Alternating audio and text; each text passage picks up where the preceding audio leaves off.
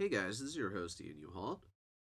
Remember, if you are wondering what we look like, what these animals that we're talking about look like, what these places look like, we have an Instagram, a Facebook, and a YouTube.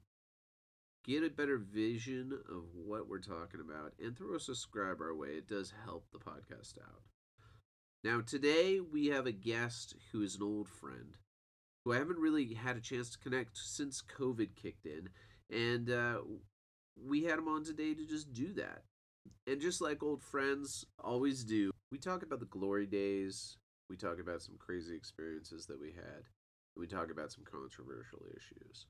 So I do hope you guys enjoy my conversation with my friend, Mr. Greg Wolf. Good to go?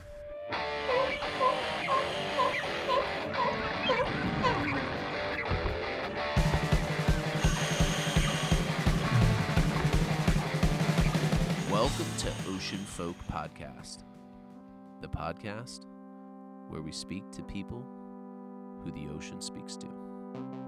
We explore the stories of those who explore the ocean. Greg Wolf, welcome to Ocean Folk Podcast. Thank you. Happy to be here. Oh man, it's been a while. We haven't seen each other in a little bit. Yeah, no, I haven't been around the dive shop much and that crowd. So with the COVID, it's been a long time. Dude, COVID has put a shutdown on so many different things. I feel very lucky that I've gotten out and about as much as I have. I did a lot of the podcast recordings before COVID kind of hit bad, so I was able to release while things were at their worst. And now we're here. We're outside of it a little bit. At least it feels like it. It feels like we're on the downward slope out. Thank goodness. Yeah, it feels like we can see the light at the end of the tunnel and know that it's real light. Hopefully. Oh man. Hopefully, fingers crossed. And you got your shot. Yes. Your first shot, Yeah, right? First one. So when's your second? Next week. Yeah. Ooh. So you planning a day off the day after? No, I work for myself, so I don't take days off like that. Come on. Oh wow. No. My it's funny. My son, I told you earlier, my son really got wrecked by the first shot, and I had no symptoms whatsoever. And then my wife had the J&J shot, and no issues whatsoever. I mean, which is weird because isn't the Johnson & Johnson one that's supposed to be a little more dangerous for women? It throws the blood clots in the women. Yeah, that's come out since then, but I think it's she didn't younger know. woman. Yeah, no, this was before that. She works for the school district too, so she okay. got it. Oh gosh, over a month ago, maybe 6-8 weeks ago now. Oh, okay. And so, yeah, she had a little bit of I don't know, I think it was more in her head. And next day she was right as rain. So she's not had any issues. We've been really tight about it because we're around my in-laws a lot and they're both in their 80s. Yeah. So you have to be mindful of that. And you know what I do for a living, I'm out in the public all the time. And so I'm very mindful of my interactions with people and how I'm interfacing with them and personal space and distancing and that sort of stuff. It's crazy, right? You don't want to be it's one thing if you get sick due to your own misdoings, but it's another thing if you give it to a bunch of people, man. I would feel terrible. Right. Yeah. You were just talking about that guy who flew into Hong Kong and gave it to 40 people on the plane. Yeah, it's crazy. It's unbelievable that something like that can still happen nowadays. And all those people tested negative before the trip. So it's going to be a while before I get on a plane. I've done it. It's nerve-wracking. The dinner service is where you feel like all safety protocols fall apart. It's about midway through the flight. People are sick of wearing their masks. Sure. They have an excuse. They can eat, and you can just see all the laxness kind of come out, and it's a rough thing. It's a rough thing because everybody gets to make their own decisions, but everybody on that flight is kind of depending on everybody else to be good with their safety. So it's tough. It's just tough. Yeah. You don't want to be that Karen, Right, exactly right. Yeah, I don't want to be that Karen. Yeah, totally. So, dude, I want to talk to you about a bunch of stuff because back, pre-COVID, we did the routes with both classes, and talk a little bit about your boat and your charter business, which has since passed on. Unfortunately, I miss it. Me too. Honest. Yeah, Me too. Right. Yeah. Especially when the weather's nice like today and you're just thinking, oh. Could be on a boat Yeah, right now. totally. I bet you don't miss the boat costs though. No, you know what I do? The cost wasn't the big deal. The maintenance was the big deal. Really, the hours and hours you put in to just keeping things running and keeping things nice and not falling apart. And that was the main reason why I sold the boat, was because I always told myself I wasn't going to be one of those people who had a boat that was sitting in a dock or sitting in storage, just rotting away in the sun. And I got so busy with work, the one that pays my mortgage, that I just didn't have time in 6, 7 months, 8 months, and I'm just thinking this is not a wise way to spend my money. And then you're going down and washing it every couple months to not use it. That's lame too. So, yeah, and I put it up for sale and sold it in 10 days, which was a mistake. Clearly, I didn't price it right. Yeah, that's wrong. Yeah. Yeah. Yeah. How long did you have it before you get rid of it? I sold it. It was a 30-foot Parker. Yeah, 28-foot Parker. I bought it in 2007, right before the economy went to crap. Ah. See, I bought it back east. It was going to be a flipper boat. That's what I was going to do. So that particular type of boat you can buy back east, and they're $30,000-$40,000 less than you get them here on the West Coast. No kidding. And but you have to take into the fact you got to get it shipped out here and all that sort of stuff. I got connected. Shipping a boat across the state cost a couple grand. Yeah, couple grand. But again, I'm going to flip it, so it's going to be cash money at the end of the day. So I did. I got a screaming deal. It was 1 year old when I bought it, and brought it out here. The previous owner had put all the electronics on it, so it was like ready to roll.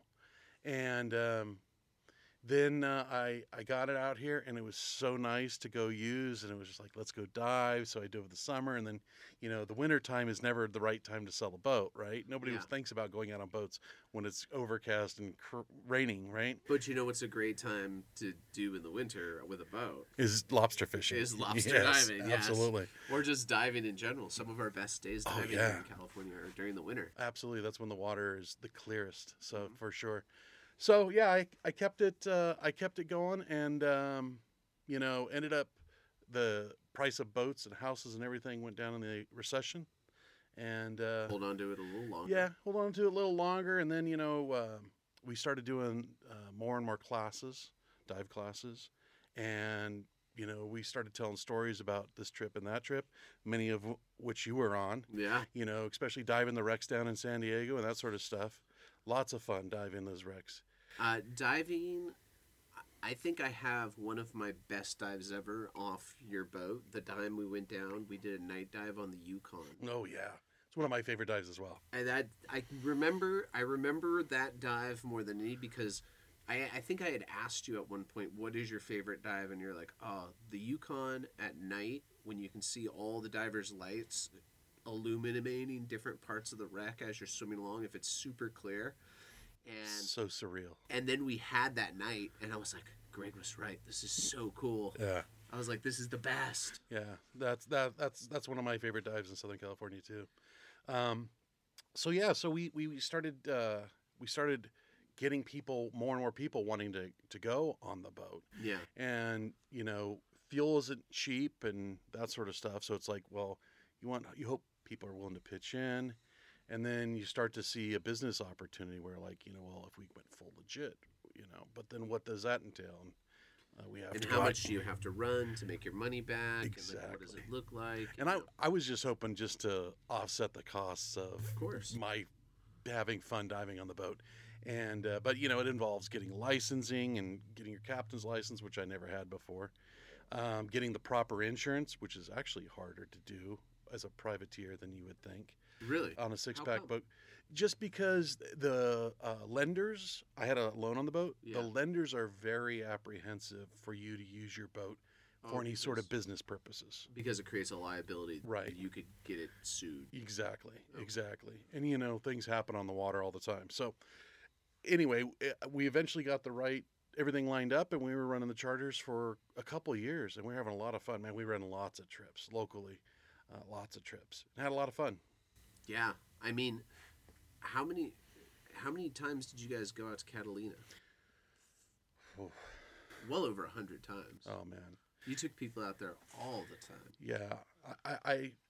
I wish I had done a better job of keeping records of that sort of stuff now. Seriously. says every captain Yeah. ever. Not that long ago, I told you I moved Yeah. before we started. I told you I moved, and I found a file, and it was an inch and a half thick, and it was all these signed releases.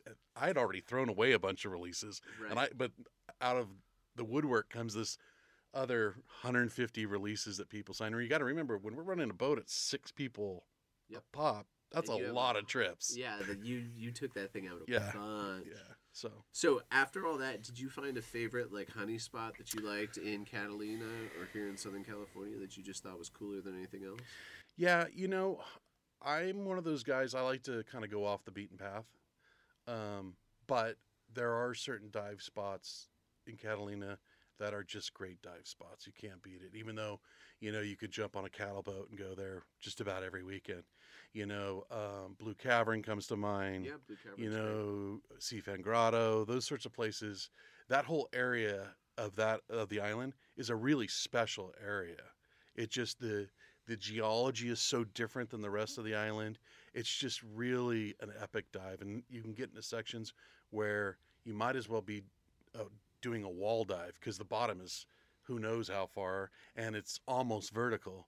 And so you get a lot of experiences, and I've had close encounters with many black sea bass out there. Because Italian Gardens area, which is just west of Long Point. Oh, it's west of Long Point. Yeah, just west of Long Point. And I mean, in the summer, that's where you find all the black sea bass. I mean, 15, 20 a dive you'll encounter. So yeah, it's really cool. And so I like the off the beaten path sort of thing.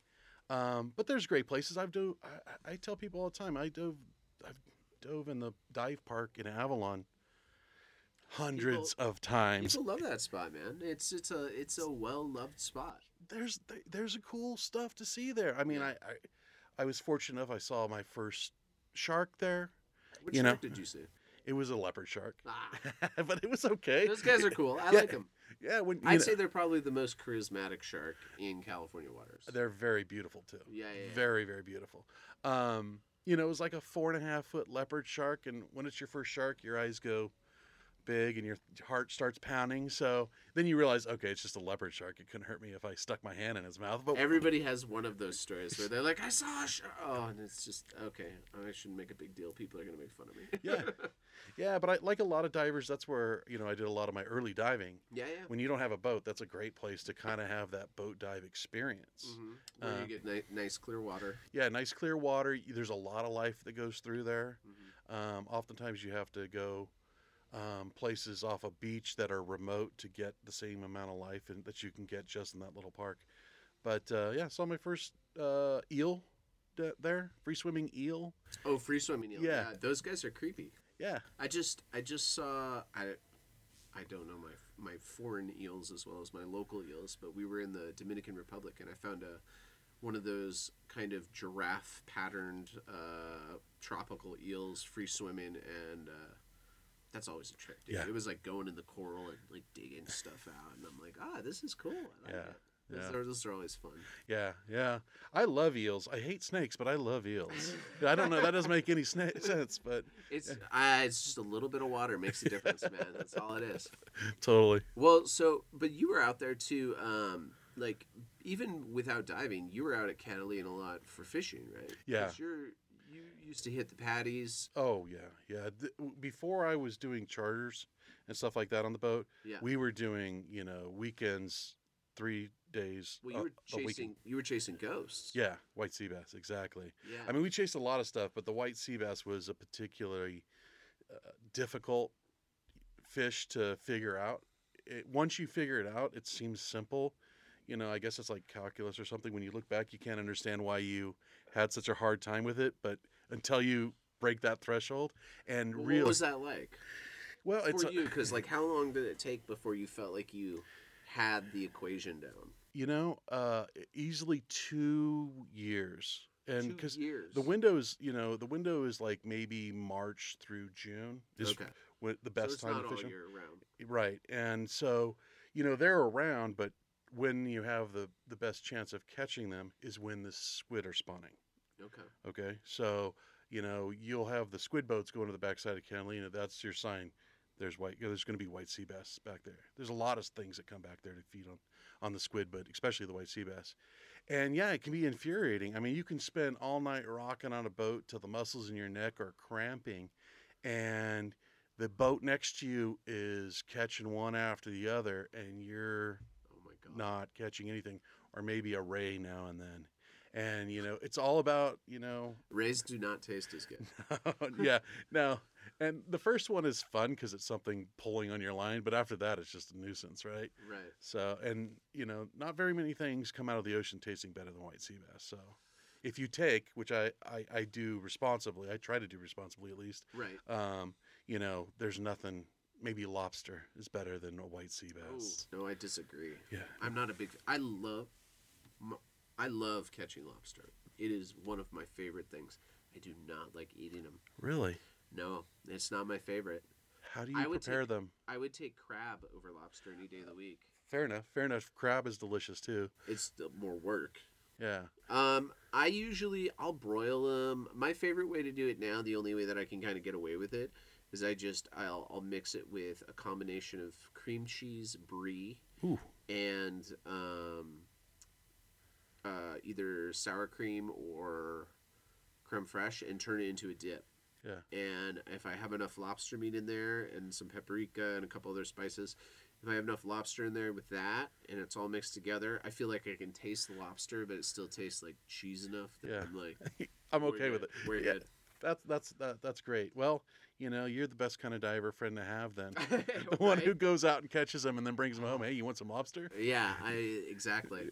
How do you cook them? I cook them like they do in Mexico. Basically, split them in half and cook them on an open grill. Oh man. Dude, it's just a little lemon, a little butter. Very simple. Maybe a little salt if you like adding salt to stuff, but it's very simple and very delicious. Wow, my friend Alex, he likes to do them on the grill as well. There might be something to that I just don't know. I haven't had a chance to try it his way. But instead of keeping it in the shell, he'll actually skewer them to keep them from curling up, so you get an even Yeah, cook. He'll brilliant. butterfly them, and so he does it that way. He claims it's amazing, but he has a little bit more broad taste than I do. Okay. I'll eat. I don't mind oysters, but lobster just doesn't do it for me. That's fair. I mean, it's a I weird don't know if it ass is fair. creature. It might be weird. No, it's a weird ass creature. I mean, and if you take a It's minute, a cockroach. yeah, and look at it, it's like a cockroach. It's a giant sea scorpion, to quote Jim Gaffigan. And I don't even want to know what those things eat. Yeah, Like, everything that's dead on the bottom. oh my god, it can't be good, right? It's like people talk about, you get sharks sometimes, and they have all kinds of weird parts in them and stuff, and it's like, I guarantee a lobster has worse stuff. We just don't look at its stomach contents. Like, Yeah. that's the only difference. True. Like they're garbage eaters on the bottom. Yeah. But white sea bass is supposed to be amazing. I had rockfish recently, and it was amazing. Like as a ceviche, or I'm sorry, a sashimi. Oh wow. Yeah, so I had a buddy who was testing out a recipe on me. He did a rockfish ceviche tostada, Okay. and it was like a mango salsa verde thing, and it was just mind-blowingly good. So did he just cook it with a little lemon? He didn't even cook it. It was sashimi sliced. It was like nice and thin. It was on top of a tostada. He had rings of mango, radishes, and avocado, obviously, and there was something else in there too. But oh my god, it was so good. Very creative. Yeah, that sounds delicious. I was like, you need to come back and do this again. Yeah.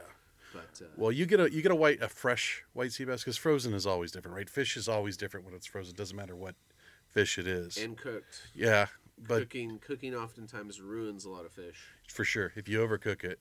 But white sea bass for me is just so fantastic. Fantastic. It's just a delicate fish, but very hearty. Not like halibut that's so flaky. Light. Yeah, this is more hearty, more like a tuna. Okay. Yeah. And so, But a white meat though. yeah. And I mean, when we would come back from white sea bass trips, we'd throw the fillet on the barbecue and just pass around three, four forks, whoever was there. We just ate it right off the grill. Didn't even have time to hit a plate. It's that good. So Oh my god. So what else did you go for other than white sea bass? we did lots of trips. The boat was called Fortuna, so obviously the idea was for chasing tuna, which we did. We did some of that out of San Diego as well. But those trips are exhausting.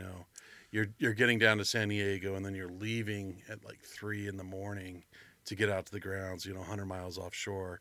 So it's What was the round trip on your gas tank? What could it do? the furthest I ever did was 187 miles. That's long. That's long. 250 gallons. But a lot of that's, trolling too. So you're not using a lot of fuel. Okay. But yeah, man. I mean, those trips are fun, but they're so exhausting, And then we would also do diving for lobster. I mean, as soon as I found a group of friends that wanted to chase lobster as much as I did, that's what we were obsessed with. Okay, so I have to bring this up because you're talking about lobster. Do you remember when we dove for lobster on San Mateo Rocks? Yeah. Do you remember the toxic sludge that was on the water? Yes. Like, it was like, there was like at least, we'd come across patches of this nasty, it looked like insulation foam. On top of the water. It was terrible. And we jumped in, and that's when we realized that there's this everywhere. And we're like, well, we're here. We should probably still go. And then when we got underwater, it was the wildest dive I have ever had. Me too. I was thinking about that driving over here today. It was diving in a washing machine. It's the only time I've ever done cartwheels underwater.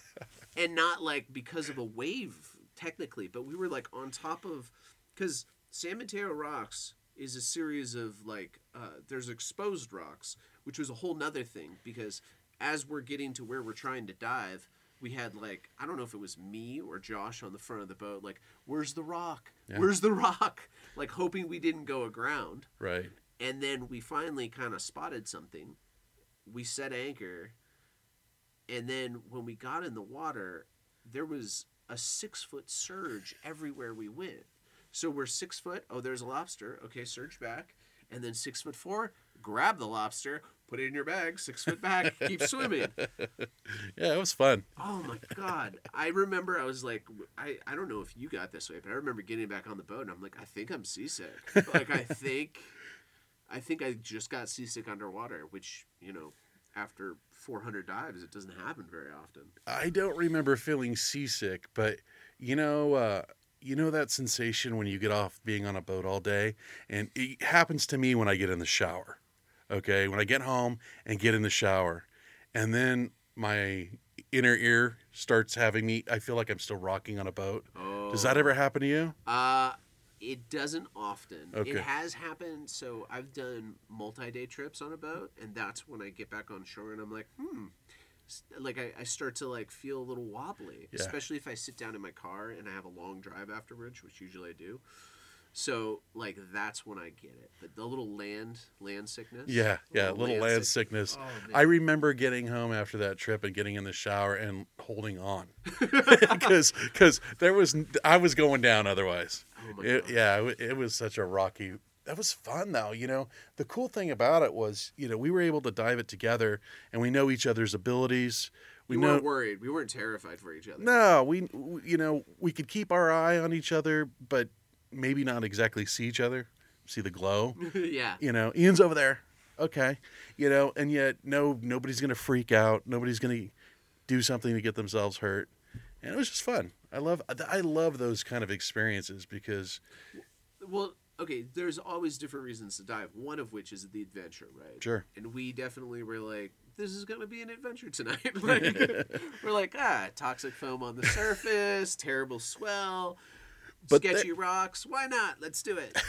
But there was no warning on the surface that there was that surge underwater. I don't think anywhere else in the ocean there was that much surge. It was just because we were on top of that rock.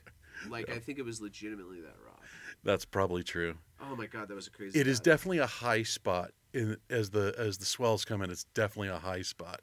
that they hit before they get to the sand and start breaking. On top of that, I don't know if you remember, but San Mateo Rocks, San Clemente Pier, that whole area is a white shark hotspot. There's I almost don't every year remember they're that. spotted there. Almost every year, Well, there somebody was. from the pier will take a picture of a white shark in the water.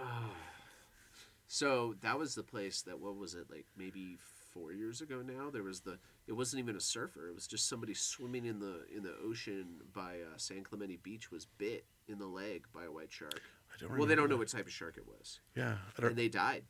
Oh, They didn't make it. It was our one shark fatality for the year. I don't remember that incident. You said 4 or 5 years ago. I'm so bad with dates. You might.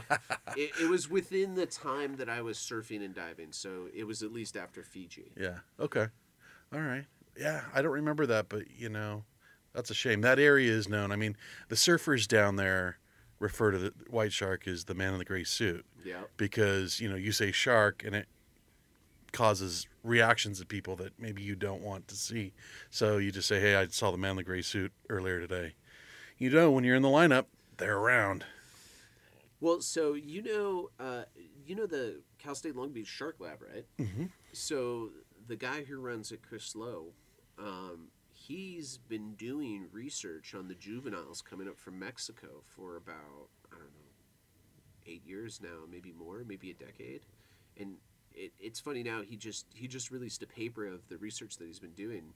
He's been tracking them because a lot of the Baja juvenile white sharks will come up into Santa Monica Bay up this way, near Los Angeles, kind of the north part. And depending on water temperatures, sometimes we'll get a lot. If we have an El Nino year, they're all up here. Mm-hmm. But they're around, and they all come up through that area to go up north, where they turn into the big guys and start feeding on seals. But I mean, they're there, dude, and they're a trippy fish. Yeah, I've not seen one in the water yet. Have you? I've known a bunch of people who have. Yeah. Like, my circle of people who've seen a white shark in the wild in California has drastically increased, but I have not yet. Yeah, I've seen them on the surface eating on whale carcasses and stuff like that When did you see in the a channel. whale carcass? Oh gosh, this wasn't even the Parker, the Fortuna boat. This was my previous boat before Oh, that. So really? we're talking maybe 15, 20 years ago now. Oh, okay. And we were just going to the island early morning and come across a whale carcass just blown up, floating out there, Yeah. and makos and whites just munching down on it. Side by side. Yeah, the makos would get out of the way when the white sharks would come to take a bite. Yeah. But yeah, that happens. But big sharks, big animals. And then I learned years later, because we used to do a lot of night crossings. So get off work on Friday, load up the boat, and go across the island in the dark. And then I learned later on that the harbor patrol, when these freighters hit a whale, sometimes they end up sticking to the boat and coming into the harbor. And so all the harbor patrol does is tie a rope onto it and drag it out to the harbor, out into the channel, and release it. Oh my God. Yeah, I guess that's what you do with it, with a dead whale. What else are you going to do with it? You could blow it up like the people in Oregon did. Yeah, that But- did not go well. But I learned about that on a fishing website forum, and I saw the sharks on there, and I just thought, night crossing doesn't sound as much fun, because seeing a whale floating at night can be really hard to do, especially because there's usually fog out there and stuff like that. So I knew a guy who had, gosh, what was it? I forget the name of the boat, but it was a little 25-foot, little 20-footer, something, a small little boat, and I don't know if it was a design flaw or whatever it was, but the water used to spray right up on the windows, and we did a night crossing to Catalina, and he put me at the helm while he took a quick nap. I might as well have my eyes closed, man. There, I saw nothing.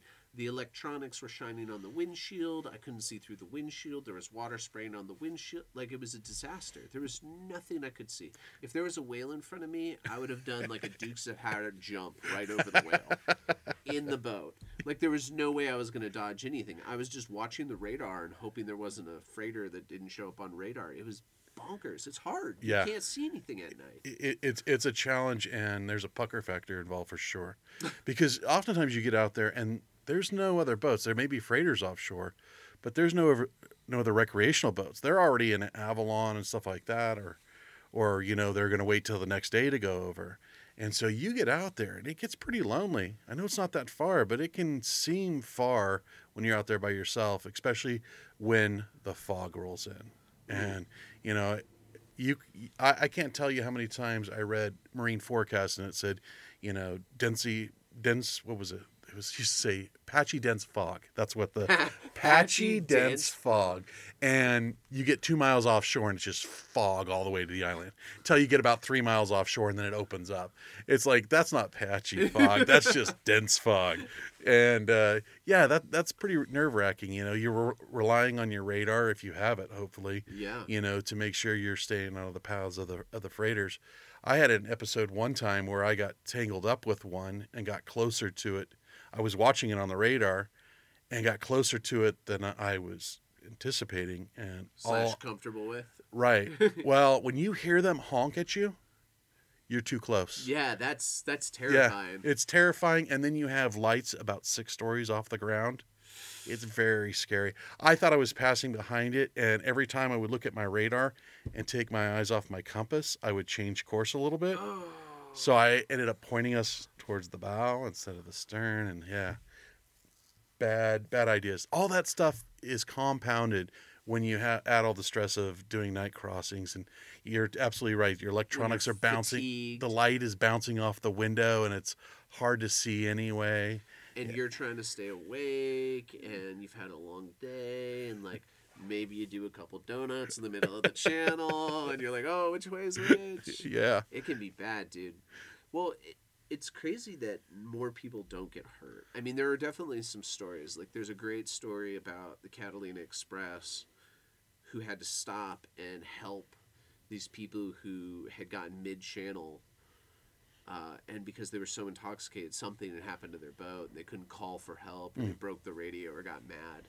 And apparently they got them on the Catalina Express, and they were so irate and violent towards the crew that they had to put them back on their boat. And they called the lifeguard, the Coast Guard, and said, come get them. We're done. Wow. So there's wacky stuff that happens out there every once in a while, Yeah. And if you're out on any, Memorial Day weekend or something, there's always a call out, I'm drifting towards the rocks. I'm drifting towards the rocks. Do you have an anchor? Yes. Deploy your anchor. Right. Right. Think about it a little bit. I can't tell you how many times in the afternoon I've been pulling into one of the harbors because I've launched from them all. Boat ramp stories? No. This is Boat ramp just stories? pulling into the harbor, and you have some guy that comes out on a 13-foot whaler and asks you, which way is Catalina? Oh. And you're thinking, man, it's pretty rough out there right now. You sure you want to do that?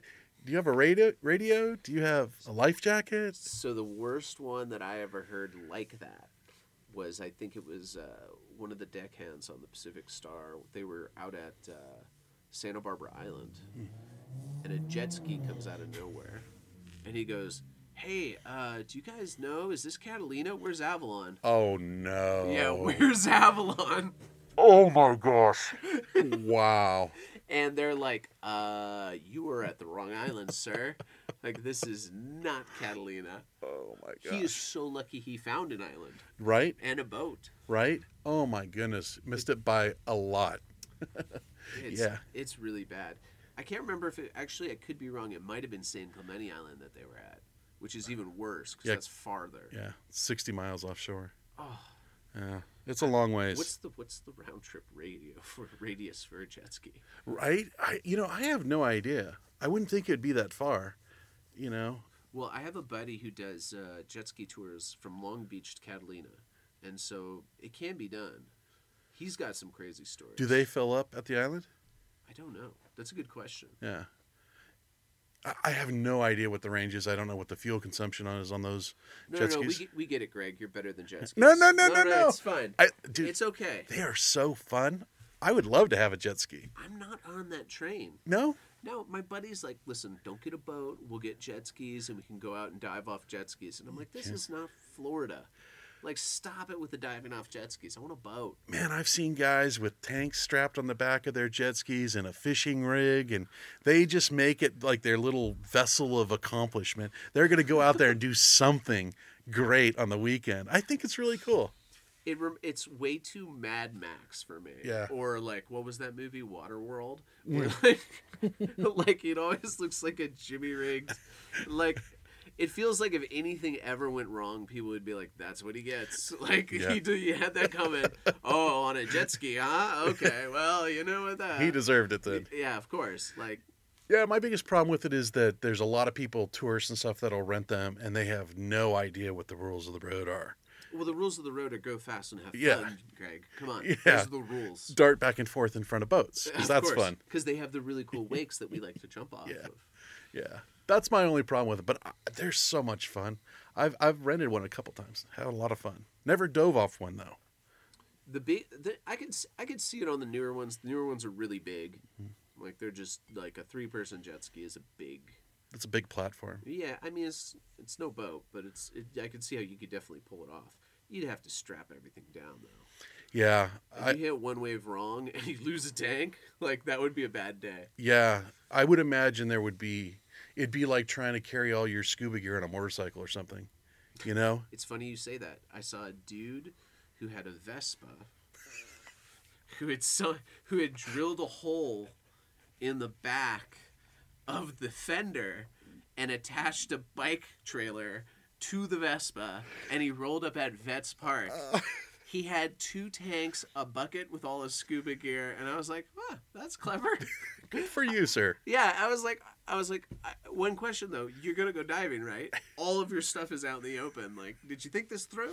Is there a lock on that thing? Like, what's gonna happen? That's awesome, though. Oh, it was the most I live at the beach thing I've ever seen. Right. Now everybody has a little golf cart to drive down to the beach. Oh, That's the thing now. Like, everybody has a golf cart. They have corny little license plates on them, like beach life, and you just want to throw rocks at these people because it's just so.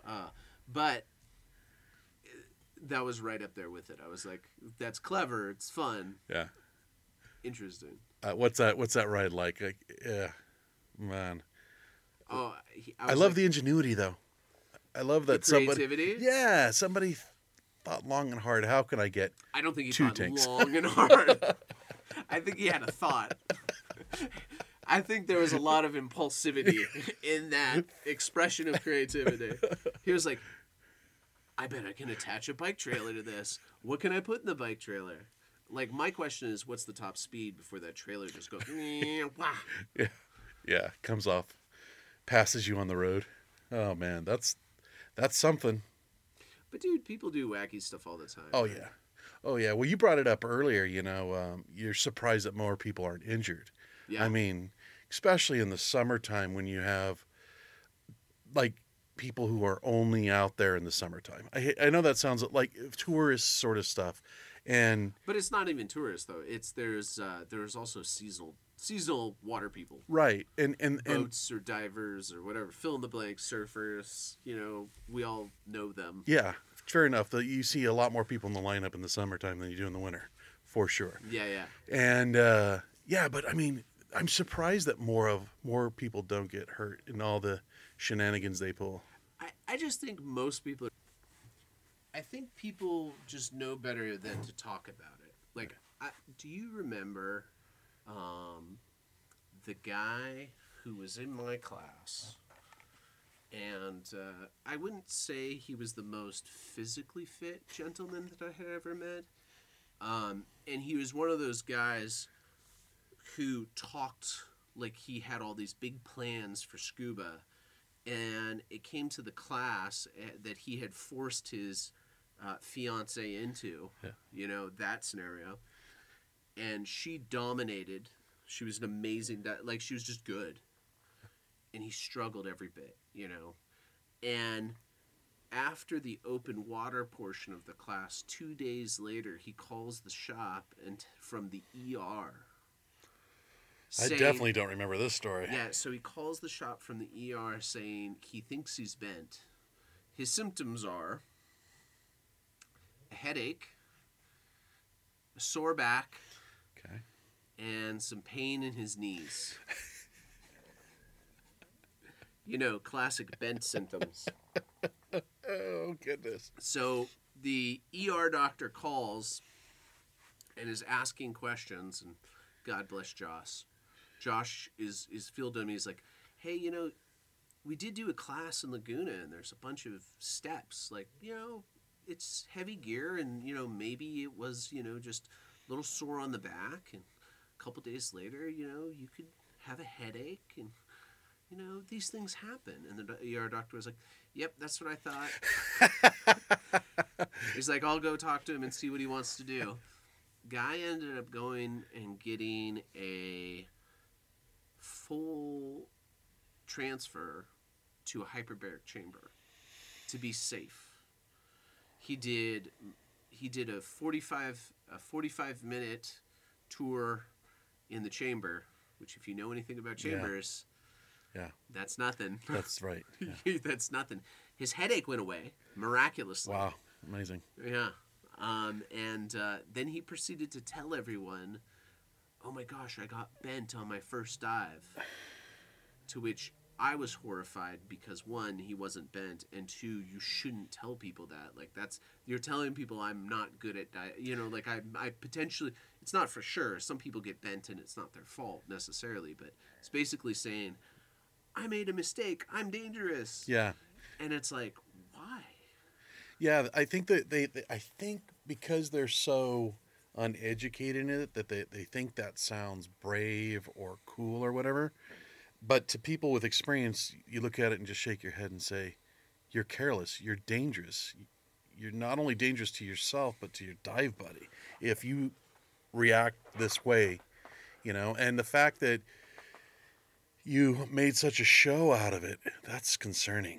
Yeah, well, it's terrifying because, I never wanted to dive with him after that. He was a nice guy and everything, but I was just like, oh man, like, if he's so off on this, what else is he off on? Yeah. What's the most crazy thing you've ever seen somebody do? Diving, like reckless diving that you witnessed yourself. That I witnessed myself.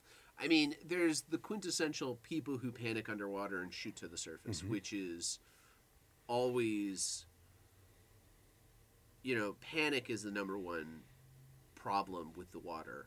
Like, the number one thing I say to people, and I'm probably repeating myself at this point way too much, but there is a certain level of discomfort that we're all capable of dealing with, and once you get over that level, there's such a loss of control. I've come close to it. I've never crossed it underwater, thank goodness. I never want to. I have experienced panic, but I've never reacted that way. Like, I've had the fear hit me and just calm myself down, where in my head everything screamed, go up now, but yeah, I mean, it's a real thing, and you're absolutely right. Your description of it is right. And you see that in classes when you're teaching just basic open water. Every diver was going to have something in there, if they keep learning, in their diving experience that's going to make them uncomfortable. And some people, it's just, getting their eyelashes wet, right? And my eyelashes are very pretty. they are. But and some people, it's getting water up their nose. Yeah. Right. And it can be simple as that. And some people, it can be the overexertion about walking down the stairs and walking through the sand and getting overheated in a wetsuit and then dealing with the surf, and it can be a lot for new divers. Well, 100%. There's so much new in the beginning of a dive course. Like, that's the number one thing I tell people to prepare for is, like, listen, it's going to be amazing at some point. It's not going to be amazing right now. It's going to be uncomfortable. Yeah. And just prepare for the worst mentally. Like, how could this possibly be the worst possible thing? And if it's less than that, great. Yeah. Because it's just something in the beginning you have to do and get used to. Like, I remember, like, a time when I would go out and I would just be like, oh, do I really want to do this? It's such a hassle. Now I just walk out, throw my stuff on, like I put it on my, clothes for work. Yeah. It's not even hard. Right. And I just jump in, and I do my checks super quick. I have my gear dialed. I know exactly what it is. But like when you're new, it's like everything is a chore. Like just like what is this? Oh, I'm trying to remember what this is. Where does this go? Like this is not my gear. This is rental stuff. Like getting your own gear and getting a routine with your gear and getting your checks down and having everything set and comfortable so you know when it's working properly and when it's the way it's supposed to be is such a like relief in Yeah. the experience. Yeah. you know Absolutely. Absolutely. There's a big weight lifted off your back. I've experienced that when you go when you travel dive, and I usually take my regulators, but then you get some BC that looks like it's been questionable, right? And you're Left like, out in the sun for 10 yeah, years. yeah, Like, or is this salt or is this some sort of design? totally, Like, what's going on here? totally. I didn't remember the sun bleach era in BC's, That's but right. this is, It's like the denim bleached BC. Like, oh, this is cool. yeah. We're in the 80s, but underwater. The craziest I ever did though was I got air fills. This is probably the craziest air fills down in Ensenada, not Ensenada. Yeah, it is Ensenada. I'm sorry. There's a little cove down there, and Make sure you defame the right city. oh man, yeah. There was an expat who had a little dive shop, and it was like a 10 by 10 cinder block shack right there in the cove. Solid construction. Little compressor, hose out the back door, right onto the dirt road with like a dirty sock over the intake. And That's the best filter you can buy right there. You know it's not in there? COVID's not in there. There's no COVID in that area. totally, Oh my god. totally. What was his name? Like Dave or Dale? Oh my gosh, he was a character. It's always a Dave or a Dale. However, the diving down there's epic. Yeah, it's really good. My son and I, we hired him out for the day. He took us out on like a little panga, and took us to the spots. We rolled over, and then he just rode and followed our bubbles. So as soon as we came up, he's right there. Jump back in the panga. He turns the motor on, takes us to the next dive site. And down there's not a lot of divers, so it is like virgin territory. That's amazing, amazing, and the water clarity because they don't have the runoff from the big city like we do. Well, it's grown a lot down there ever since they started sending cruise ships. True. So it might be a little bit different. I don't know. And they were moving in those tuna pins when we were did down they? there. You remember those? I didn't know. They're giant floating pins that they raise tuna in to harvest. They're farming tuna. Yeah, right? exactly. And so that the waste from those fish being close to shore certainly could affect it. But when we were down there, it was amazing, just amazing. It was the airfields that was a little sketchy. Oh my gosh. You know what? Come to think of it, the Fortuna has one of my sketchiest things that I ever saw. Uh-oh. No. Well, not the boat or the captain, although you are sketchy. Do you remember this dive? We took this guy out. He was apparently ex-LAPD. And the whole time we're going out there, you start doing the dive briefing, and you're like, yeah, the Yukon, it's tilted on its side. It's not a super deep wreck, but it's a deep wreck. It's a little disorientating. There's something about the wreck that does this. And the guy popped off, and he's like, I've been in gunfights. This is going to be no problem. And I'm like, usually people don't. Who might you be trying to convince?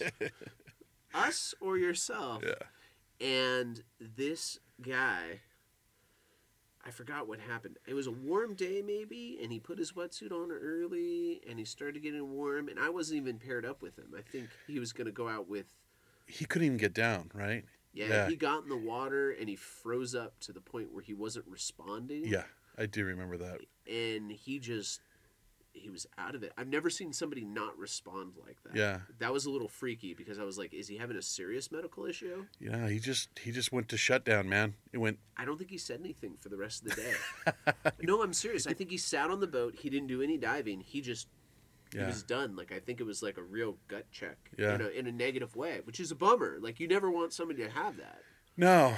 You want people to have a good time, and that's why you give a good briefing explaining, like, be ready for this. Yeah, those wrecks down there, you've dove them a bunch of times with us, and you know that you can have just epic days where everything lines up, it's perfect, and there are days down there where it's just a hellstorm. and it can be calm on the surface, Yeah. and yet when you get down in the wreck, it's ripping. I've had divers come up and literally, they were like flags on a flagpole whipping in the current, Yeah. and it's just, and then you can have surface currents as well, which can make it troubling. That's the killer one down there. Is like you can start your dive off panting if you don't have a good setup for your surface up there, which is not good. Yeah. It's like you don't want to start out of breath. Right. And that's where people get freaked out a lot of times. Sure, I mean, there's a lot coming at you. You're excited. I think there's also something. There's probably no science to back this up, but that's okay. This is science. This is my 2021. We don't need science. And I'm sticking to it. Science is cute. But there is something about just dropping right straight to a depth, right? As opposed to a beach dive where you're gradually getting deeper. And I think I've seen more people get narked in that situation. I've seen people get more panicky in that situation. And I just don't know if it's because the nitrogen hits them so hard when they're going down so quick. There's no science. Now we're definitely not in science land. But but I think the drastic change in pressure, people feel it even if it's not conscious. It's subconscious, right? You're clearing your air. You're clearing your ears. You get disorientated. You're changing your depth. You start having to adjust your buoyancy faster than you normally have to. It's not as gradual. Right. And so, like, I think people can get overwhelmed. Like, I think that's pretty much scientific. It's pretty much scientific. I think I nailed it. Publish that then. Yeah. We're done. I think we just had our dissertation. Where's my doctorate? No, but like, yeah, and I think there is something to that. And I think the opposite is true, is like, if you have to do a free ascent on that wreck, it's also a really sketchy place to do a free ascent. Yeah, for sure. Because there is boat traffic. Yeah. And you also have, like, a lot of time you have a wicked top current on that thing. Yeah. And so I was with some guys, and not only did we have to do a free ascent because we were stupid, but we had to do a little deco because we were stupid. Unplanned deco. So you're wondering if when you finally surface, are you going to be in the breakers on Pacific Beach? You don't know where you're going to be. This dive trip turned into a surf trip. Totally. But yeah, you're right. The surface current can be really ripping down there. It's a special place, though. I've had so much fun down there. Do you remember the guy who opened his light after you specifically told him not to open? He's like, I flooded my light. Yeah. And you're like, all right, man, just don't open it on the boat. 3 seconds later. Acid on the deck. Oh, yeah. Battery acid on your beautiful white coat. Like, oh, man. That sucks. It's funny. It's funny what people... I think people in diving, you have that almost every class where you tell somebody, don't do this, and then they have to just make the mistake on their own, great example is just putting your mask on your forehead, right? Don't put your mask on your forehead. How many times do you say that? You start in the pool and then they get out there, somebody loses a mask before everybody else puts it around their neck. So yeah, that is probably the scariest thing. So the scariest thing is if you're with someone underwater and they do one thing that's not good is take the mask off, because you're like, oh, things are not going to get better. Like, I don't know what you were thinking, but no, not going to get better. Number 2 is when they throw the regulator out. I'm like, no. That's the scariest, is when people ditch the one thing that's keeping them alive in an effort to avoid some sort of fear. Yeah. Ugh. Yeah. I'm sure you've done the surface swim with holding a regulator in somebody's mouth that they're just rejecting on all terms. And you're like, well, you may not be breathing, but the regulator is going to be pushing up against your teeth. Yeah. Yeah, it is the closest thing to assault that I have ever committed. Yeah, absolutely. And believe it or not, when it's done, people thank me. Yeah. Because I'm force feeding them air when they need air. But gosh, it is. You're like, I hope this is working. Right. You're like, I'm doing this for you, buddy. Yeah. That's the worst thing. I've had people do that. I don't think I've had anything worse than that necessarily. I asked you earlier the stupidest thing or the most reckless thing that you've ever seen somebody do. Years ago, we had a trip where we were planning. It was my virgin trip to the Yukon. Oh, okay. Okay, and we scheduled it, and it got canceled. Scheduled it and got canceled. It was engine problems with the dive boat. It was weather. It was this and that. I don't remember. 3-4 weeks went by of this. Every weekend we're ready. Everybody gets up at 4 o'clock in the morning to the boat trip's been canceled. Oh, Jesus. So uh, we get together. Talk about building the anticipation. Yeah, exactly. So we get together, and we all decide, well, the trip's been canceled. You know, we planned on driving down there anyway. Why don't we go down to La Jolla Shores and dive down there? Have you ever dove down there? Yeah, it's beautiful. It's beautiful, yeah. And it seems like it's a mecca for all kinds of cool wildlife. For sure. Turtles and 7-gill sharks and 6-gill sharks. Yeah. Yeah. This trip, though, there was, I don't remember exactly how many, probably 10, 12 of us. And we sort of split into two groups. And I'll take responsibility for part of it. I wasn't keeping track of everybody in my group, and the other group wasn't keeping track of everybody in their group. Okay, Patty, this is where you turn your microphone or Hey, your headphones off. it happens, it happens. A lot of these people I had never met before. Right. And so we get done with the dive, and it's a great dive. And we get back to the boat and we find out we're counting heads and one's missing. Oh! And God. Yeah. We go down to the lifeguard and we hear the story from the lifeguard about how this guy got left behind from one of the groups. He got stressed in the surf and basically got pulled out of the water by a swimmer or sunbather. And they took his blood pressure and it was next to nothing. So he got an ambulance ride. We find out later this guy wanted to go diving on the Yukon that day and he had pneumonia and he knew it. Why? I have no idea. I'm thinking you were talking about the anticipation and the buildup. It's got to be something like that, right? Oh, like so much time has been sunk into this trip, I'm not going to cancel Even it? though I have this respiratory issue. Yeah. Oh, no. I'm so glad we didn't dive the Yukon that day because we'd have probably done a body recovery. He would have probably drowned on that trip. God. Yeah. Actually, now that you mention it, one of the almost most terrifying experience I had, very similar. When I was a DM, cheap, easy money is to take somebody on a dive tour, right? This guy wanted to go diving in Catalina, and so I was going to get to hop on a boat and dive with these guy's dive buddy and show him stuff in Catalina, make sure he stayed safe. He hadn't dove, so we were doing a refresher. So we went through skills and all this other stuff, and he seemed nice enough and calm enough and so forth. And we go out to Isthmus Rock in the harbor of Avalon, or center of two harbors. Yeah. It's a 60-foot pinnacle that spits up. The top of it's at 20 feet. It's in 80 feet of water, a 40-foot pinnacle in 80 feet or 60 feet of water. The top of it is super calm. Depending on the year, it's covered in all these beautiful algae. You have red algae, you have green algae, you kind of have yellow algae, all this kind of stuff.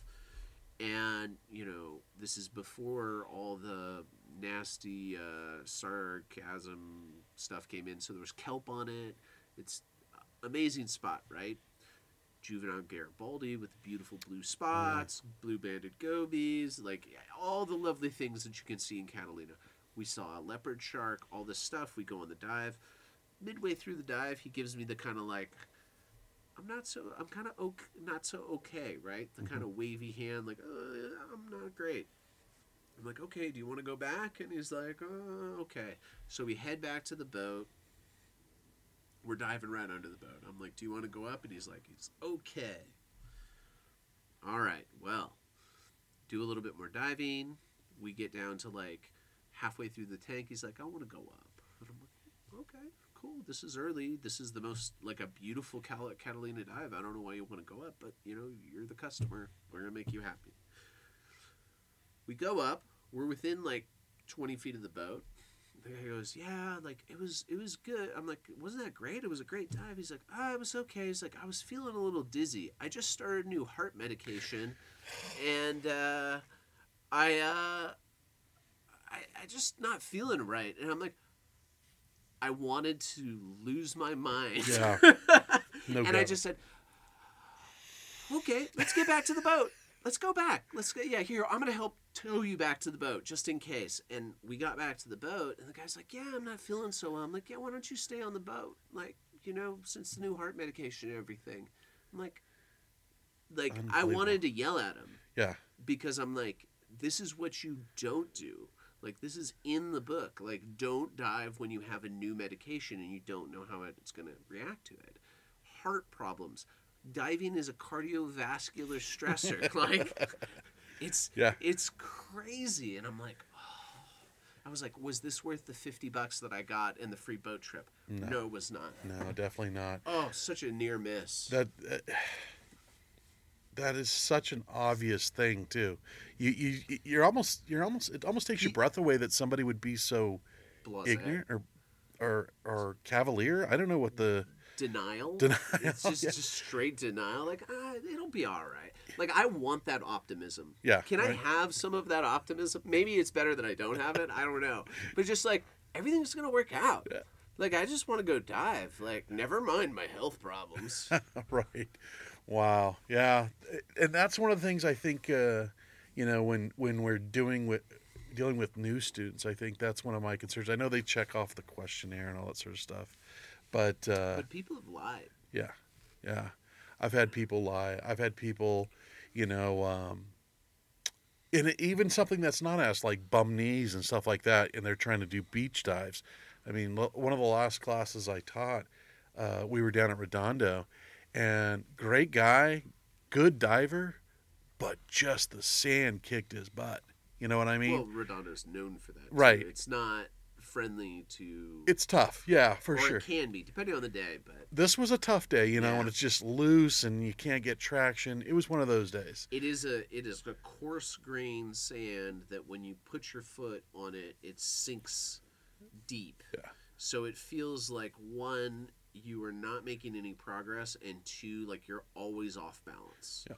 And if you are not strong enough to mitigate that or anticipate it, like with experience, there's a reason they call it the Veterans Park Crawl. Yeah. You Yeah, know? exactly. People crawl out all the time. I would rather crawl than fall over myself at that beach.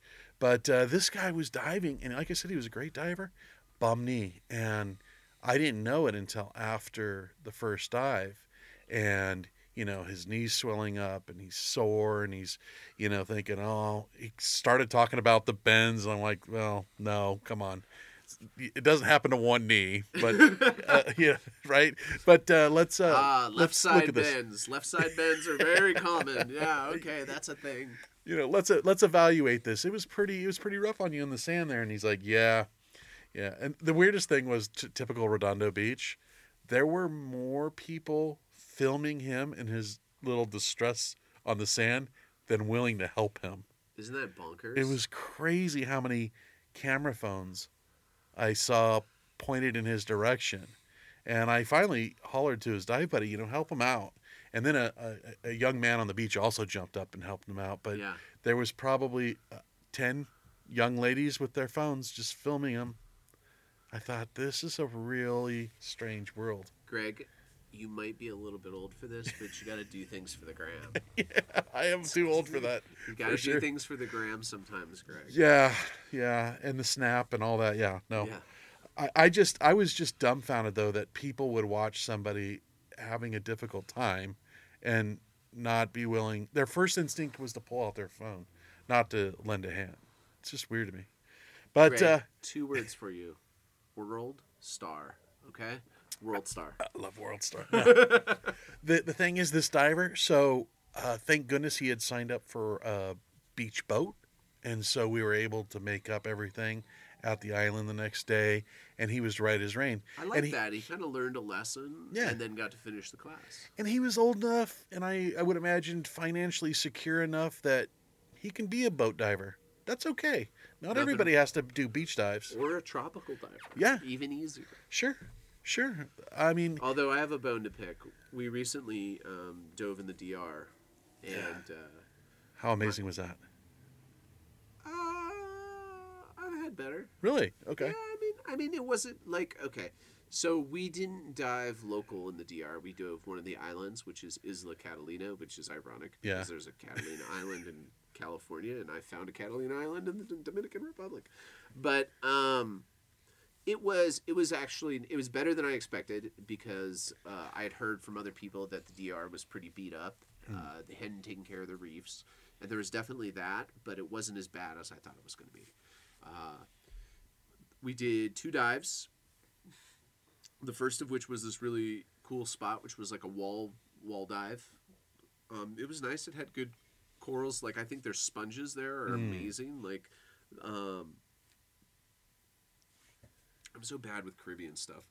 The long, elongated kind of funnel purple sponges Yeah. that you see, like there was a ton of those everywhere. Very beautiful, great structure as far as that goes. Not a lot of fish, given the fact that it was coral reef, at least on the wall. And then we did another spot called the Aquarium.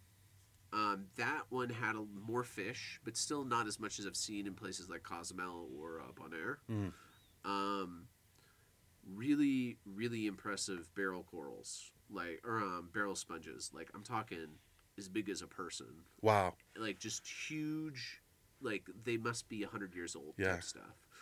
So there was really cool stuff like that.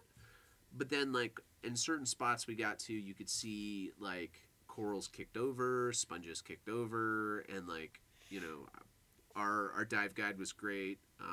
Ultramarine divers down there. The guy Udo was amazing. Um, was telling us basically like even the marine protected areas are you if you pay off somebody you can go fish there. Mm. Like people are doing dynamite fishing, like What a people are shame. doing cyanide fishing, like and there's just nobody patrolling.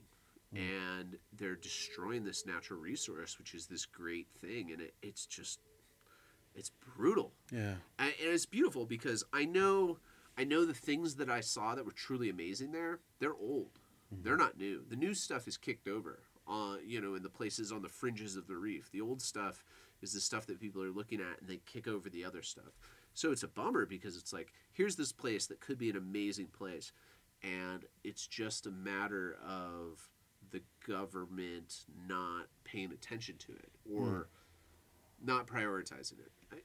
And there's other stuff which I don't know how true it is, but while we were down there talking, it seems like it's I don't want to say bad things about the Dominican Republic because everybody there was really nice, but it seems like there's a corruption issue with it being a drug corridor Mm. that draws away attention from other things. Yeah. So, but it was good. So that may be where the government's putting their resources in is in fighting that instead of protecting the ocean. I think.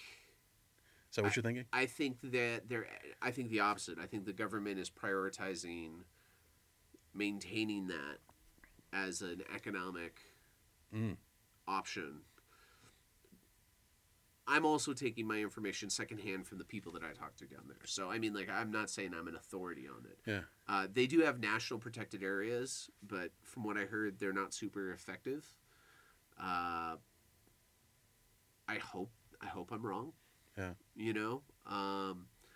But I think there's just other economic priorities. They're just got a new government. Apparently, they're doing all kinds of construction and for the more impoverished. So that's a good thing. Sure. Like as people get more stable in countries, they tend to look towards the environment as something that they want to protect for their kids in the future. So hopefully that will be a thing that'll go forward. But if those things are not looked after enough, they disappear. Yeah. There's a lot of examples of that in the West and other places. So hopefully it'll get taken care of. But I mean, I know there's a lot of coral restoration projects down there.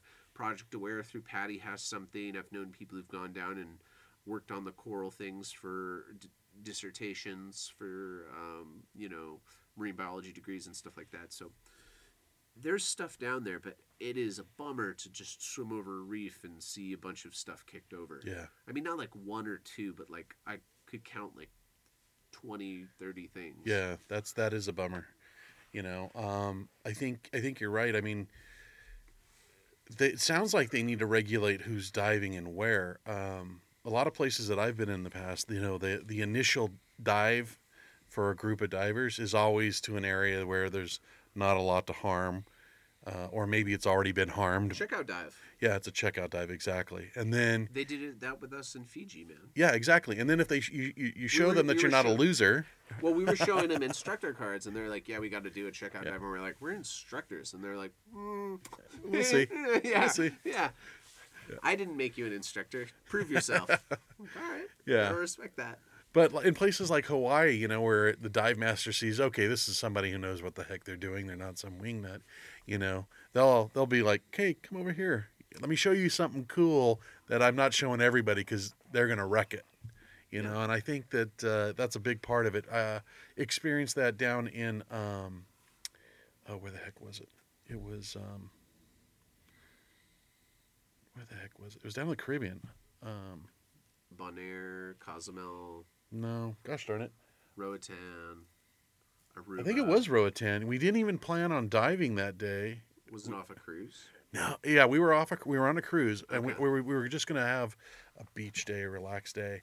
And you've been there. Have you been there? I have not been to Okay. Roatan.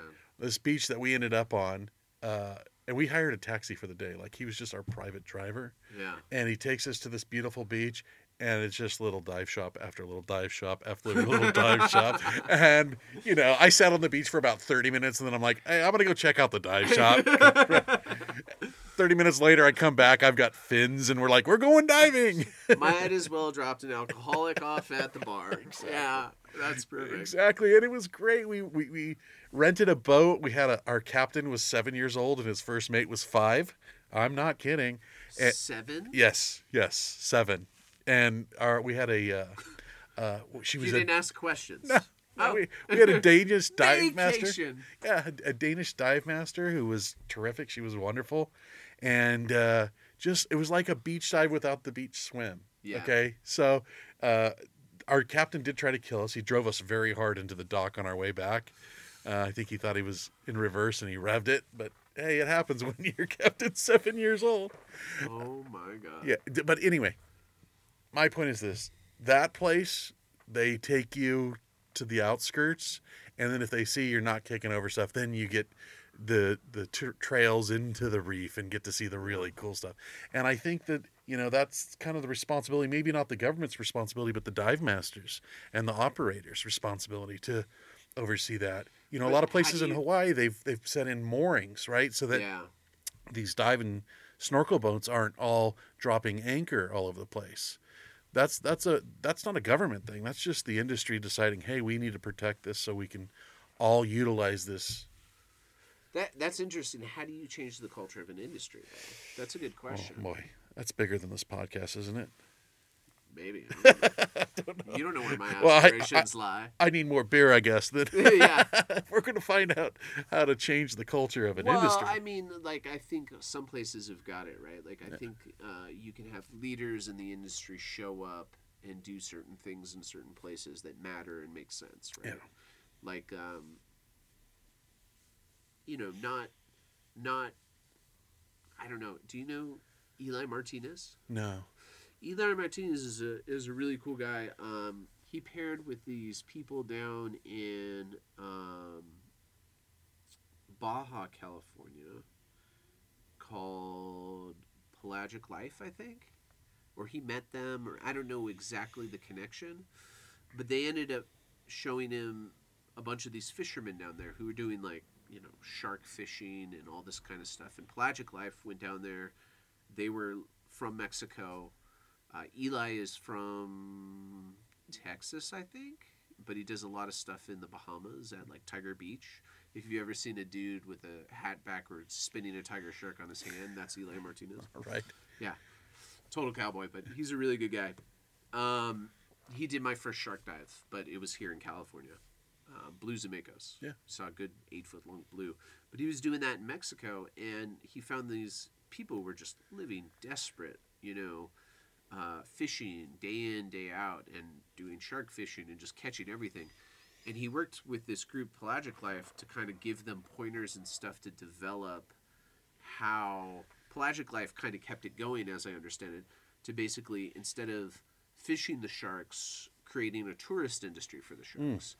Because if the sharks are still alive, these people can take people out and have them dive with them. And I think over the past couple years, the two in combination have created like a reoccurring trips down there for that purpose, to build an industry around the idea of ecotourism. Yeah, I love that idea. I mean, that's applying market principles to a problem, right? I mean, they do that in Africa with the safaris and the animals out down there, right? I don't remember the specific numbers, but a live tiger or lion has a lot more value than a dead one, right? Well, And that's not totally the same, only in the sense that depending, like, it's interesting because a lot of the places that are preserving them are also letting hunting too.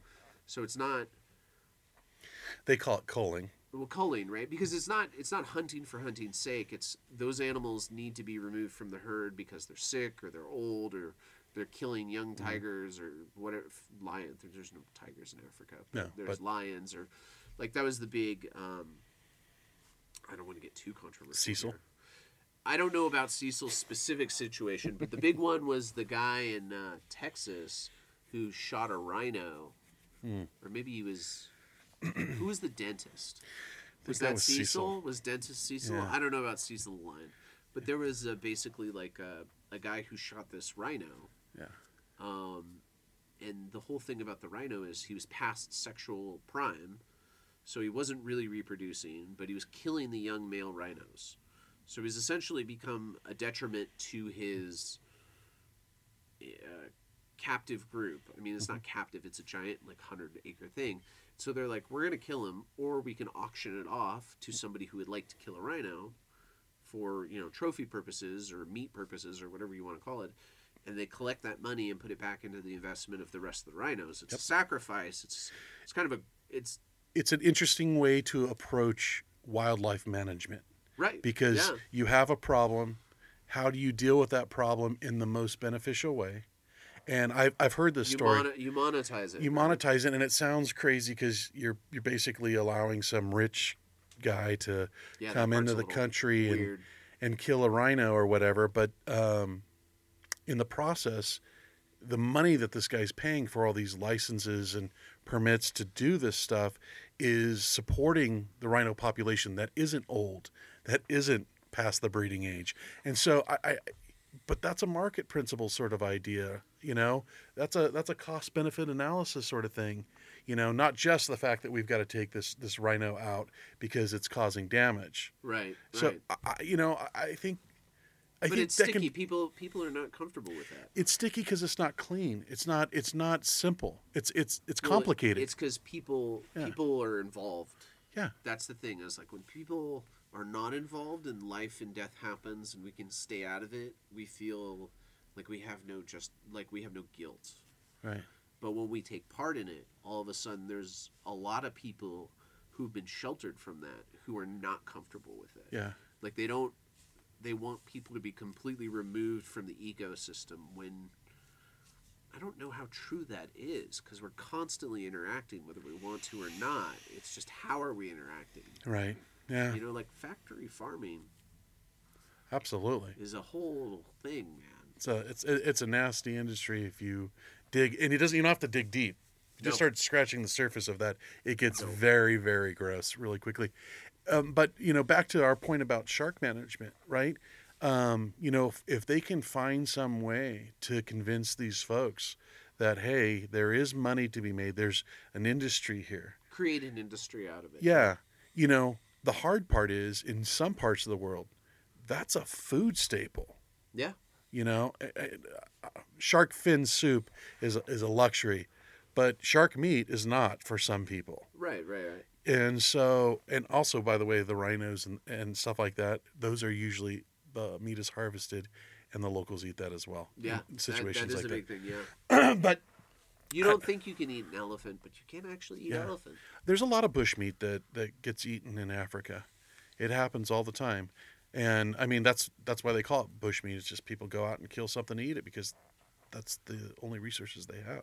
My favorite episode of that show with Anthony Bourdain is he goes out to Africa and he's with like these I don't even know. I can't remember the name of the tribe, whatever they were, but they're just like these people who live like people lived 10,000 years ago. Like they're the most like traditional way.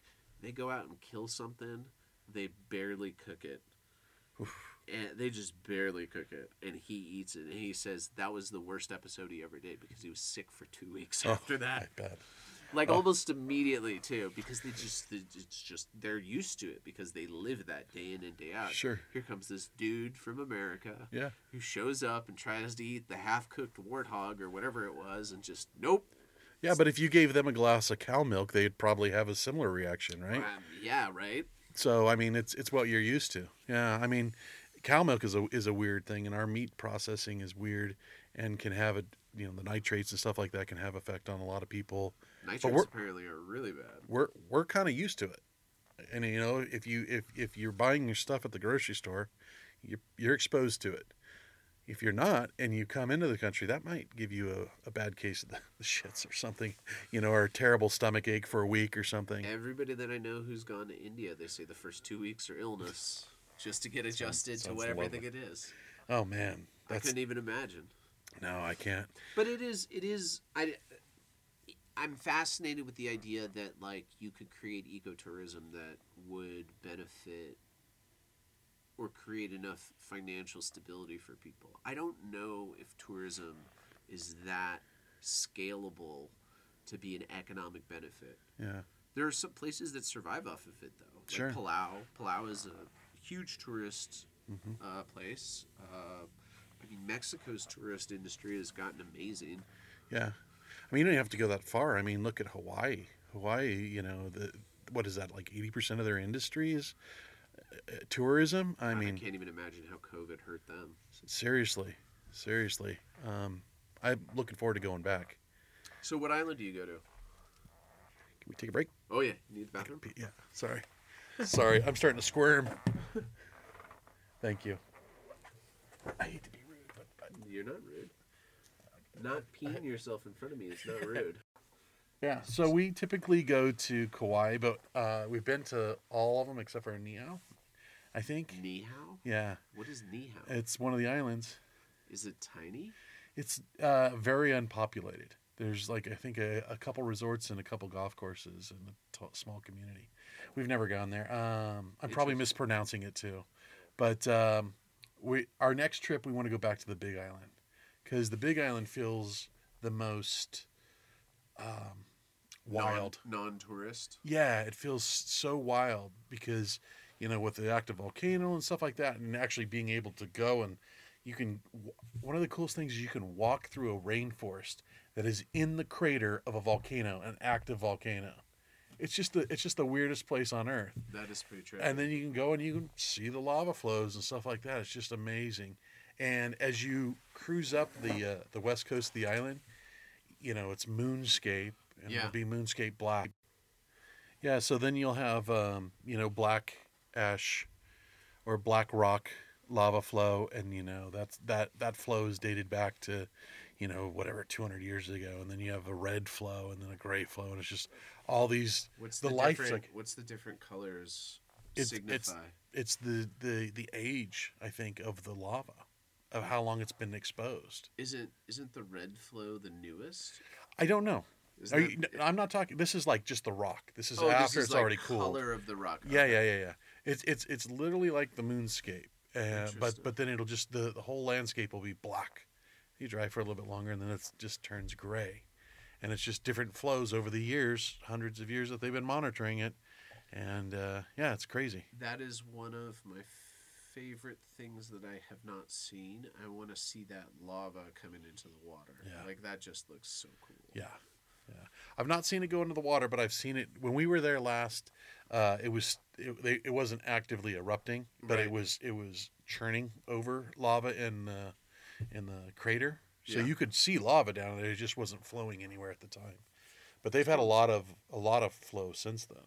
It's crazy that it's active. It's Yeah. crazy that that's the biggest of the islands. Yeah. So I don't know if that plate is not moving or if the other islands eroded over time or what happened, but It's my understanding that's what they believe happens. It's just it's so big and it hasn't eroded yet. It's so young, essentially. huh, It's wild to think about, isn't it? it's it makes you wonder what happens. So we did a camping trip out at one of the Channel Islands. Yeah. They're saying those are all I did volcanic. not know that. Yeah, Catalina is from the mainland. Like Okay. if you actually piece it up, like Baja California is ripped off of Mexico, and Catalina is like an extension of that. But apparently, somewhere in the mix there, like Anacapa and Santa Cruz and a couple of the other ones are volcanic. And I was like, wow, that's crazy. And if you look at it, the rock looks kind of volcanic, Hmm. especially like the arch and stuff. And so there's an arch there, and I'm like, all that stuff just eroding away. Like, what is the process? Like, how does it get to the point where you have a solid wall of rock, and then eventually one day it's an arch or pillars? Yeah, It's just amazing. it is amazing. I want a time lapse of that. I think that's going Can to we be a get a long god? time lapse. Yeah, Yeah. one picture every 500 years. Right? Yeah. Have you ever been out to Arches National Park in Utah? I have not made it to Arches. I've been to Zion, and I recently, finally, went to the Grand Canyon, which I was disappointed. Really? Wasn't as grand as you were hoping? I mean, it was just grand. It just, God, I sound like an ass. Grand Canyon wasn't that cool, guys. I've seen better. Like, there's no way I can recover from this. It just, it was massive. It was expansive, but it wasn't just as. Like I've heard people talk about it in such an awe-inspiring manner, and I've also heard people say like we didn't go down into it. So I think maybe changing levels on it would be a different thing. But we looked at it from the top, and I was just like, yeah, Big hole. I, I'm not that cynical about it. Like it wasn't just a big hole. It was impressive, but like I'm more attracted to places like Sedona that have like beautiful structures of erosion that show like layers of rock, and it's just aesthetically like more pleasing to the eye, in my opinion. Monument National Park. I haven't been there, but that's another place I want to go see the mittens. Yeah. I haven't been there since I was a child, Yeah, but I have fond memories, and I look forward to going back soon. that looks like a place where it'd be great to go dirt biking. Yeah. Just dirt I biking. don't know on if the you world. can. I I thought think that a lot was. of I thought a lot of it was protected, but I don't know. Isn't it? Is it? I thought it was all Native American land. I could be wrong. It's a national park, so I'm gonna go with probably not. Yeah, I don't know. I feel like a Google search could bail us out of this conversation. Real Yeah, but you know, you were talking about the volcanoes. That's interesting. So the islands were part of an active eruption. quick. Yeah. Like I can't even think of what would be a volcano near here that would have fed that. I mean, they weren't individual volcanoes, right? I don't know. I can't remember. They don't have the topography like that. You know, you think of Mount Fuji and the Big Island, and it's got this giant cone shaped mountain that is a volcano. Now, Well, that's now. yeah, I gotcha. See you in 2 million years, a-hole. Right? Yeah. Yeah, I get you. I got you. I mean, it doesn't necessarily look like Catalina would be attached to Mexico, but it might have been attached to Mexico. Yeah. So. So you started talking about camping out there. Yeah, so it's a crazy spot. No water. Mm. You have to hike your water in. We did an overnight with a little lass, so the little girl came with us. Cool. And I can say that spending the night on that island did something that I never thought would actually happen, which gave me a fondness for seagulls. Those nasty, squawking, terrible birds were more like natural birds instead of just fry thieves. Because it's a breeding ground for them, so it's kind of a protected area, and they acted more like what you would expect a bird to act like on National Geographic. Yeah. They were doing like dominance behaviors. They were sighting out territories. They were like doing mating rituals and like nesting, a little bit of fornication. Nice. If you're into that type of thing. Yeah. But it just like they seem like wild birds instead of things that had been polluted by living near humans. Yeah. You know, like that's normally what I think of when I see That seagulls. that's really cool. Now, so the conditions are really primitive if you have to take in your own water. Do you pack a tent? Are there bathroom facilities? I want to know these answers. Pit toilets. So the And long drop. the long drop, but I'll say this: the nicest pit toilets I've ever been part of. Um, I didn't have a problem with them. Okay. There was nothing foul or unpleasant about them, and that's saying something. It's tent, and the only other bummer about camping out there is you got to pack in and pack out your trash. Yeah.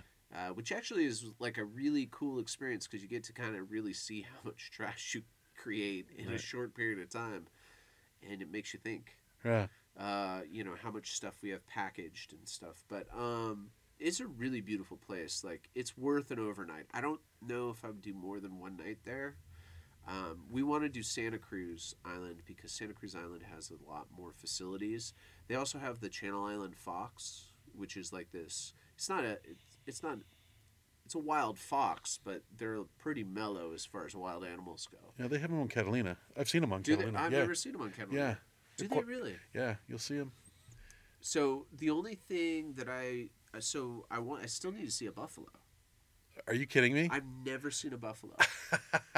I've seen a buffalo chip, So- a very fresh buffalo chip, but I've never seen a buffalo. What's the like beginner campground over there at Catalina? Like So there's one that's kind of on the windward side that's big. this one is like Holy Jim Trail, but I know it's not Holy Jim. That's a different place altogether. But it's like Old Man Trail or Old Man Campground. It's Okay. it's like very much the basics. Okay. And Like when you say the basics, you mean like it's primitive? it's primitive, but it's also very easy. Okay, So it's you're easy. there's a lot of elevation changes on the island, and this So is it like primitive? it's primitive, but it's also like the beginner hike. Okay. So you don't have the huge elevation changes that you do if you're going to the backside or if you're hiking out of Two Harbors. There's some big climbs if you're going out of Two Harbors. So it's easier than that. And on that hike, it's very, very common to come across the buffalo. And the last time my son went hiking over there, they were literally in the campground. So you just had to stand and wait for them to mosey on out of the campground to set up your tent. They're a big animal. They're huge. They're not to be traveled with. The island buffalo are not as big as what you're going to get at like Yellowstone. Yeah, They're still massive. they're still big. They're still massive. Yeah. Also, so there was a plan to kind of cull them down to like what they thought was a manageable herd. I think it was down like at its height. I think there was 300 on the island, and I think they wanted it down to like 100. And I don't know if they did something to do that. I can't remember what the story was. I heard a story, and I don't know if it's true, that they were actually using birth control on these animals to limit the. How do you make a bison take a pill? I think they were darting them, but I don't really know. I would imagine it's probably easier to dart an animal than to try to stop them from procreating. But I don't want to get in between that. no, either one sounds fun. Yeah. But I honestly don't know if that's true. That would be an interesting question, though, because again, we were talking earlier about wildlife management. They're non-native, but you still have to manage them. People love them. People on that love island. them, of course. Like, what is it? Is it? There's at least one dive shop that has the bison and the dive flag as their logo, Yeah. which is great. Like, it's kind of cool. Like, I'll be honest. So the other crazy story is, the story with Santa Cruz Island. I don't know if I do. Santa Cruz Island had Roosevelt elk on it. I did not know this. Yeah, so they wiped those guys out. So they actually had a pretty good sized herd, and people would go out there and hunt Roosevelt elk. The problem was, and the reason that they justified basically exterminating them, is they were so prolific at eating that they would actually eat the vegetation down, and it was causing erosion problems. And so it was essentially eroding the island quicker because these elk were out there. Yeah. and they wiped them out. Yeah, they had to do that with the I don't know if they're javelina, but the wild pigs on Catalina. For years, they had a problem with the javelina. Oh, really? Yeah, and they were, as I recall, it was like open season. If you just want to go kill pigs, any time of the year you could go over there because of the erosion issues. If they'll root around and they'll just tear up the ground. They're the worst. Dude. They're really bad. I've seen them in Hawaii as well. In Kauai, where they've just tore up riverbanks and everything, they can be very, very destructive animals. And again, they're non-native, The so Hawaiians like them though. yeah, yeah. Well, the Hawaiians have a weird perspective on those guys, which is like the pigs have been here as long as we have. Are we invasive species that need to be removed from the islands? Like it's kind of like where do you draw the line question, which they put themselves Yeah. into, right? Yeah. Which is it's a bold statement, but it's interesting. Yeah, It's an interesting question. yeah. Well, I think they've hunted it. I think they've hunted the pigs on Catalina for a long time. If you ever go in Antonio's, right there on the storefront, Yeah. all the stuffed pigs heads and stuff in there. Oh, that's Yeah, good. they've got it. They've probably got a half a dozen in there. So yeah, that's interesting though. I mean, it is a food source, but on an island like Catalina, you don't need a food source. I Well, could see it's where maybe Hawaii, for native people who don't want to go to the grocery store, yeah. I could see where they could utilize that as a food source, protein. Well, it's very different environments, right? Like Hawaii is not having an issue with erosion because of the pigs. Fair. You know Fair. what I'm saying? Different climates, different issues. Yeah. Dude, there's There's- so many cool places in the world. Yeah. What's on your short list? Well, I'm going to France. Nice. But after France, I'm going to Costa Rica. Cool. And Costa Rica, I'm pretty excited about. I'm either going to do one of two islands. One is with giant mantis, and then the other is with bull sharks, which we did bull sharks together. Ooh. Do you Yeah. remember that? In Fiji. Yeah. In Fiji, Of course. we Yeah. did bull sharks That was together. epic. That was really epic. They had a pretty safe program. That's a controversial program, though. Yeah. Some people get very up in arms because it's a feeding station, Right. and people don't like that. But, I can. Regardless, it was pretty amazing. That's a interesting subject to talk about because, for you or me to go out and have an experience with a wild bull shark, it's going to be difficult. Emphasis on wild. Right. Yeah, it's Because they are wild animals. experience. They may be habituated or whatever, but they're wild animals. So for us to go out and have an experience with one, let alone as many as you do there, and tigers and other things, it's Yeah. pretty incredible. And it kind of brings me back to the whole like SeaWorld argument, The right? zoo argument. Yeah. And the zoo argument. It's like when I was a child, I loved SeaWorld, and SeaWorld was instrumental in me having a love for the ocean that I still have today. Now, I understand the cruelty of it now as an adult that I didn't understand as a child, especially for the big mammals. But it gives people an opportunity to see stuff that, oftentimes people don't have the resources to go up to BC and see wild orcas, Right. right? I mean, 100%. I look forward to doing that someday. I've never seen one in the wild. I look forward to it, but it's an expense that a lot of people aren't going to have. But a day trip to SeaWorld, you can see all sorts of things, and You maybe can see it can implant. 100 different species in a day. Yeah, and it can plant a love and an appreciation for that natural resource, that wild animal, that you might not develop otherwise, that you don't get from a book or from a documentary.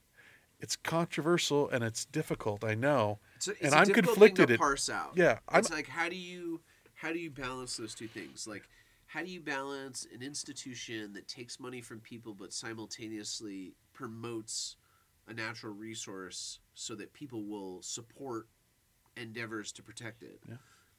But simultaneously maybe harms the individual animals that are in that institution.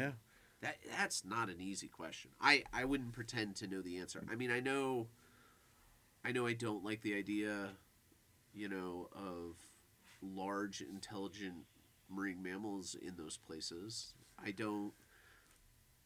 But what about a dumb shark? Dumb sharks I'm okay with. Uh, Like a sand tiger shark, I don't think they care. yeah, Like if you have a giraffe in the zoo, I don't think the giraffe cares. The giraffe is like, it's cool. yeah, It's yeah. like there's certain things like a clownfish never leaves its jelly or its sea anemone. It's not gonna. Doesn't matter where that sea anemone is. No, Yeah. it knows the boundaries of 6 inches outside that sea anemone. Beyond that, it will never know. A dolphin that travels hundreds of miles in its lifetime typically is confined to a pen of 50 yards. Like, okay, you could see some moral issues there. Right, right. Starts to feel like an animal prison at some point. It's true. It's true. But again, how do you? This comes back to kind of the same thing we were talking about. How do you balance off the cost? Say that one rhino dying to protect the other 10 rhinos. Yep. Like, how many rhinos would it have to protect before it would be justifiable to you? Right. Is the answer 0? Because if the answer is there's no rhino you can kill to protect other rhinos, You might lose the herd because you're not courageous enough to make that calling choice. it's like a military, right? It's like a military. Like, we have to take that part. How many men are we going to lose to take that point? Right. If we take that point, we may win the war. We may save everybody in our. It's like, ooh, Yeah, it's a tough call. for sure. For sure. I don't know if I'm the person. Right, and that's the thing about the trip in Fiji is I know I went into that trip having a love affair with sharks and enjoy every chance I get to see them in the wild. Yeah. But you've been out on shark trips when I had the charter business, and Oh, you yeah. know how difficult it is to get a shark even to look at you, let alone hang around Yeah. long enough to get a picture of it or get your fins on and get in the water. Yeah. Sometimes you see them, and by the time you're ready to get in the water, they're gone. Yeah. It's So mind blowing. it's those are tricky questions that conflicted about a lot, but I have no right or wrong answer, but I do think that there is something about what I see happening in California where they're shutting down areas to people. Some of the Channel Islands, they're absolutely shutting off those areas to people visiting them. And I think that's wrong. How do you get people to care about the natural resources that are there if they can't even visit it, can't even see it? So yeah, what is the value of something if nobody can interact it or touch it? Yeah. I mean, I There's value, but my point is this: to get people to care, because to preserve things, it takes resources, right. right? There's And- a dollar amount that it takes to have an area. Right. And for Take people it. to give those resources, they have to care, right? Yeah. And so if they don't care, they're going to start wanting to cut those resources. Do you think that that speaks to a bigger kind of idea in our culture right now, which is the individuals don't really need to know that much and they just need to support a general idea, and us so maybe people who have the inside track have this kind of notion that they know better. Hmm. I mean, there's times in history where that's definitely the case. The people in charge are like, we know better. We're going to make the decisions. We just need to find a way to convince everybody else to support us. I feel like there's a little bit of that around.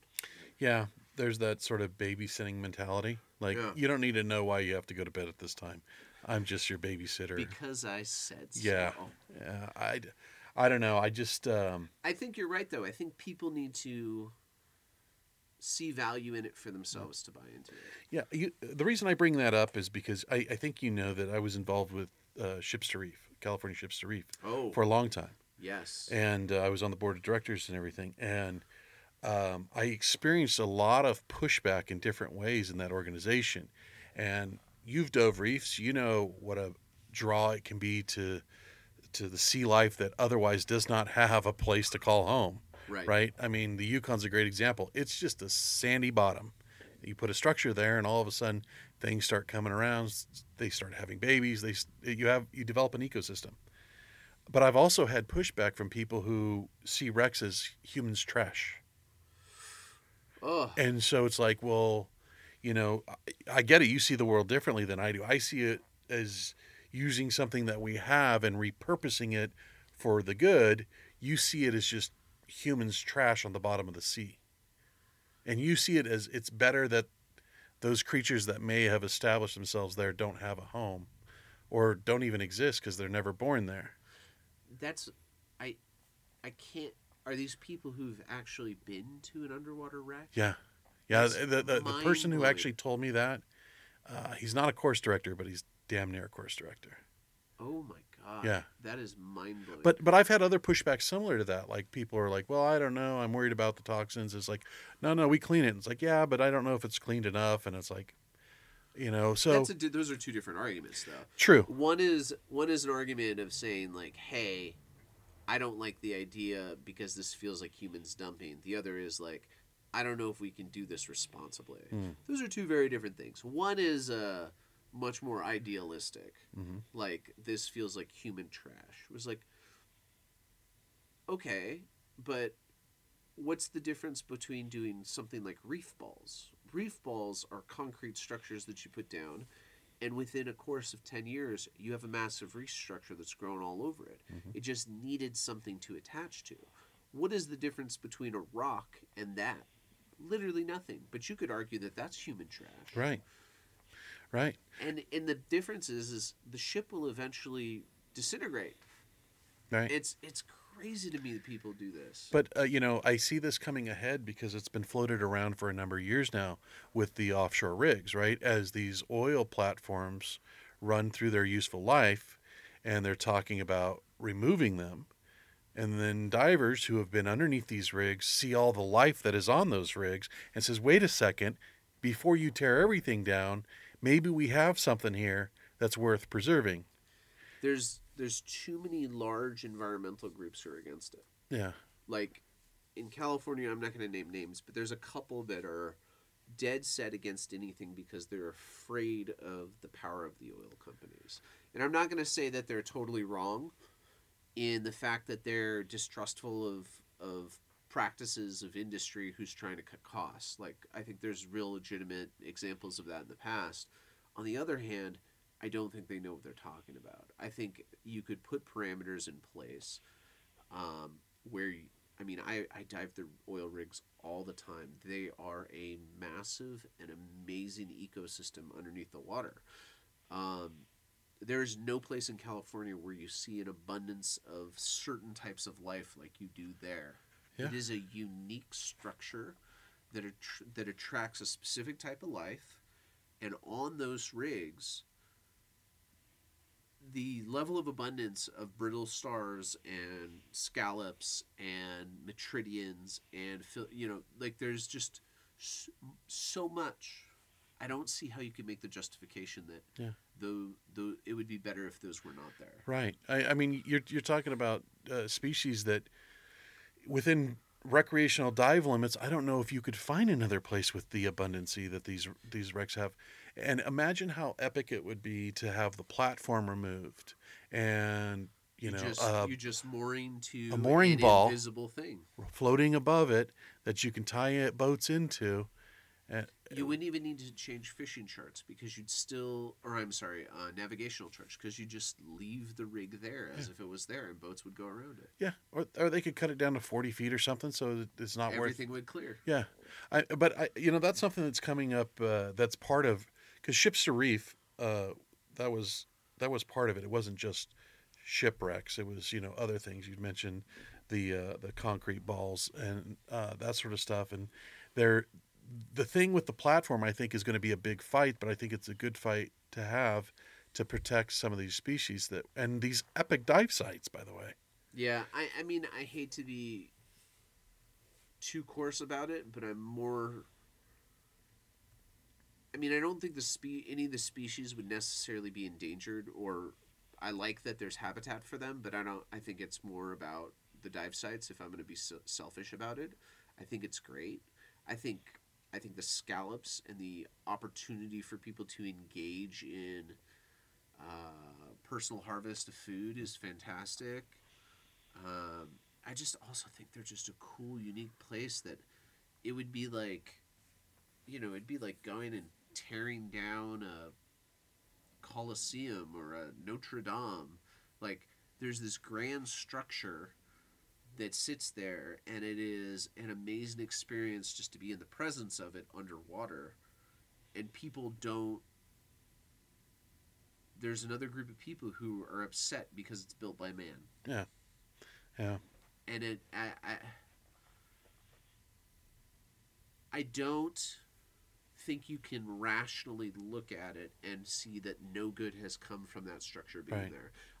Should they cap the well? Should they clean everything up? 100%. Sure. But that structure has now taken on multiple purposes. Maybe not the intended purpose, but another Yeah. purpose. Yeah, and to that fact is, there are some people who look at the world as it is, and there's some people who look at the world as they wish it to be.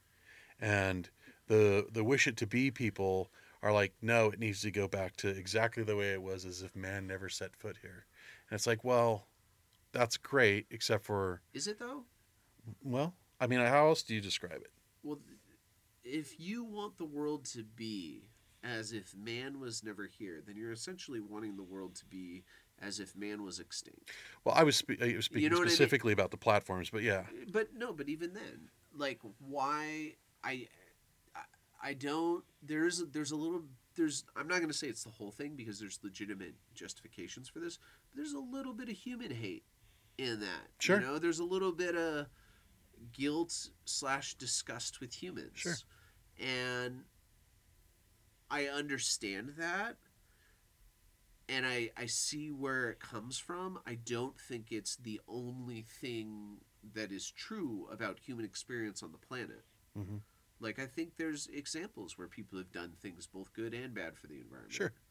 You know, our national parks are a treasure that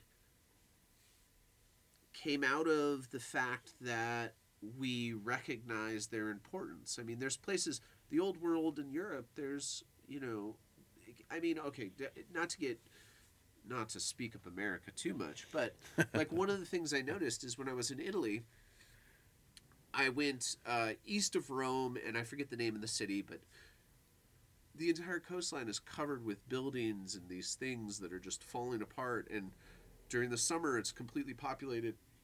We were there during the winter, and it was disgusting and gross. You drive down the coast of California, and people from Europe, they come here and they say, "Oh, there's no buildings on the coast."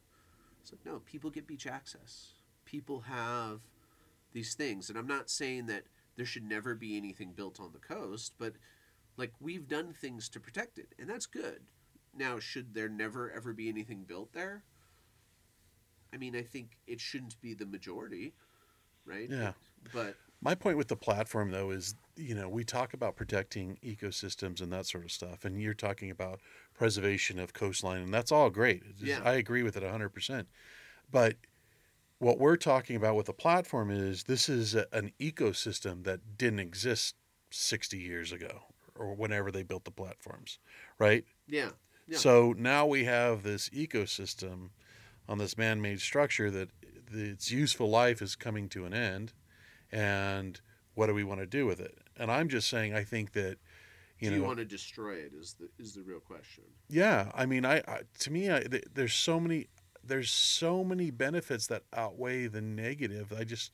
But I think some of the organizations you're talking about that have issue with this are some of the same organizations that have, you know, beliefs that, they would rather your dog be dead or never born than be your pet. Stuff like that. I think There's I know the organization you're talking about, but there's they would never say that out loud. yeah. That's their actions. But there's other ones that are more mainstream too. Yeah. And but I do think there's a little bit of human hate. Yeah. And it's cynical and it's dark, and I think it's one-sided. But I agree with you. Like, why would you want to destroy an environment if that environment? So, like, what is the difference if man makes that environment, or if nature, there's an earthquake and something falls?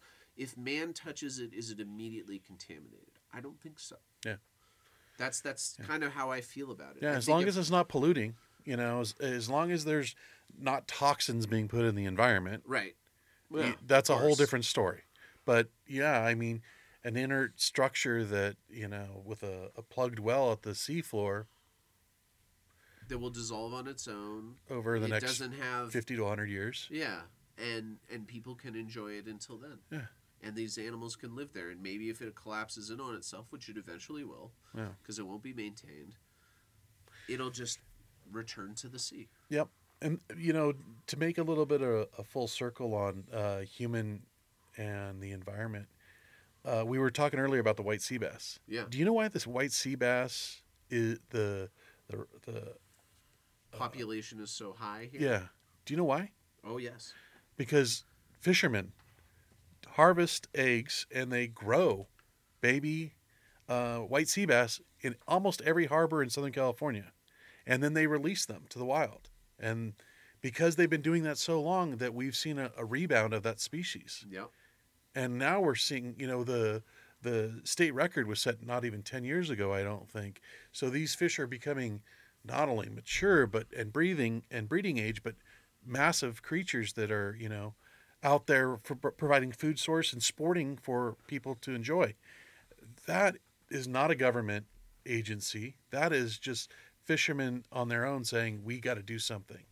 And I'm wondering if there's something that we can do in the dive community that kind of directs things like that with the platforms. And I don't know what that is.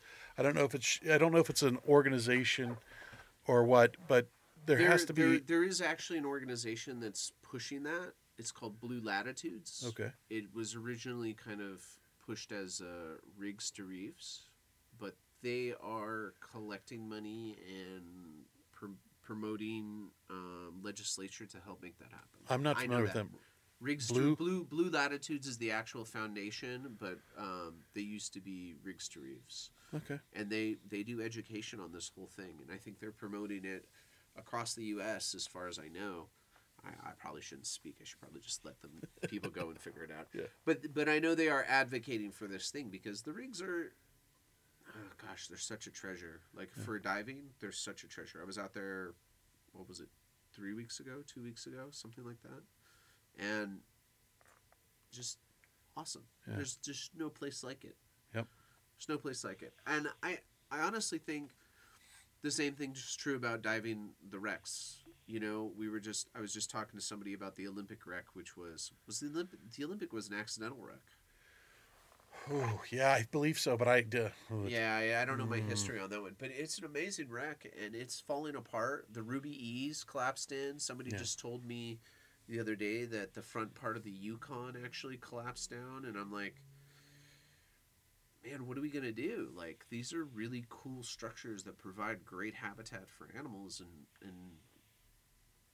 it's they have to run their course, but are we gonna put anything else out there? Mm-hmm. Is there gonna be that experience? Are people gonna have that connection to the ocean that'll cause them to fight for things that matter for the ocean?